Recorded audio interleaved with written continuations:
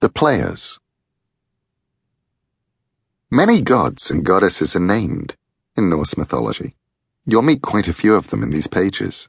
Most of the stories we have, however, concern two gods, Odin and his son Thor, and Odin's blood brother, a giant's son, called Loki, who lives with the Aesir in Asgard.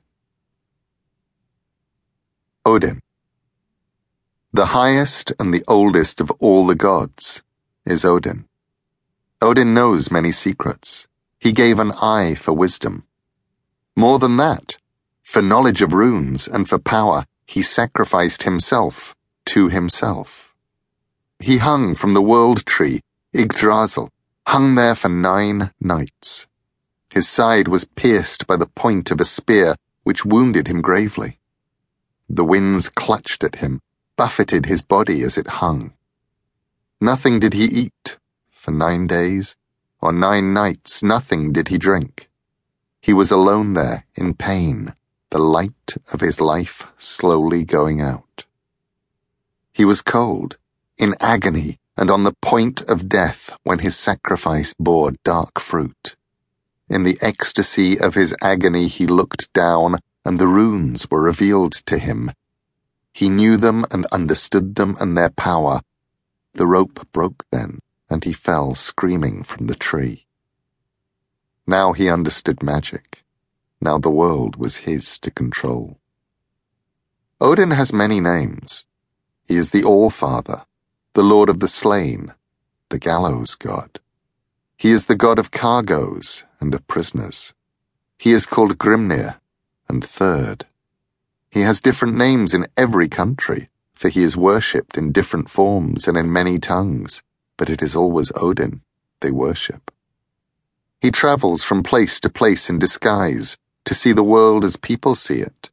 When he walks among us, he does so as a tall man, wearing a cloak and hat. He has 2 ravens, whom he calls Hugin and Munin, which mean thought and memory. These birds fly back and forth across the world, seeking news and bringing Odin all the knowledge of things. They perch on his shoulders and whisper into his ears. When he sits on his high throne at Hlidskjalf, he observes all things, wherever they may be. Nothing can be hidden from him. He brought war into the world.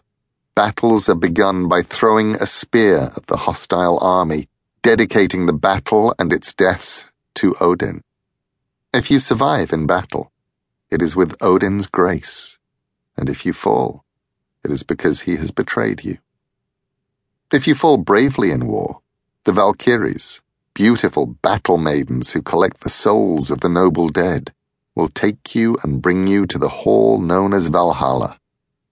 He will be waiting for you in Valhalla, and there you will drink and fight and feast and battle, with Odin as your leader. Thor.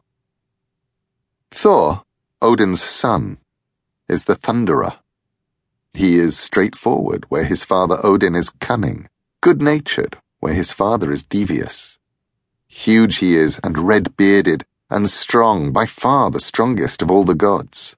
His might is increased by his belt of strength, Megingjöth. When he wears it, his strength is doubled.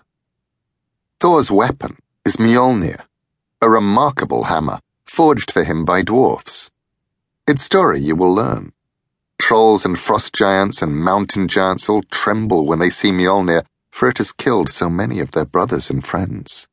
Thor wears iron gloves, which help him to grip the hammer's shaft. Thor's mother was Jörð, the earth goddess. Thor's sons are Morthi, the angry, and Magni, the strong. Thor's daughter is Thrud, the powerful. His wife is Sif, of the golden hair. She had a son, Ullr, before she married Thor, and Thor is Ullr's stepfather. Ullr is a god who hunts with bow and with arrows, and he is the god with skis. Thor is the defender of Asgard and of Midgard. There are many stories about Thor and his adventures. You will encounter some of them here.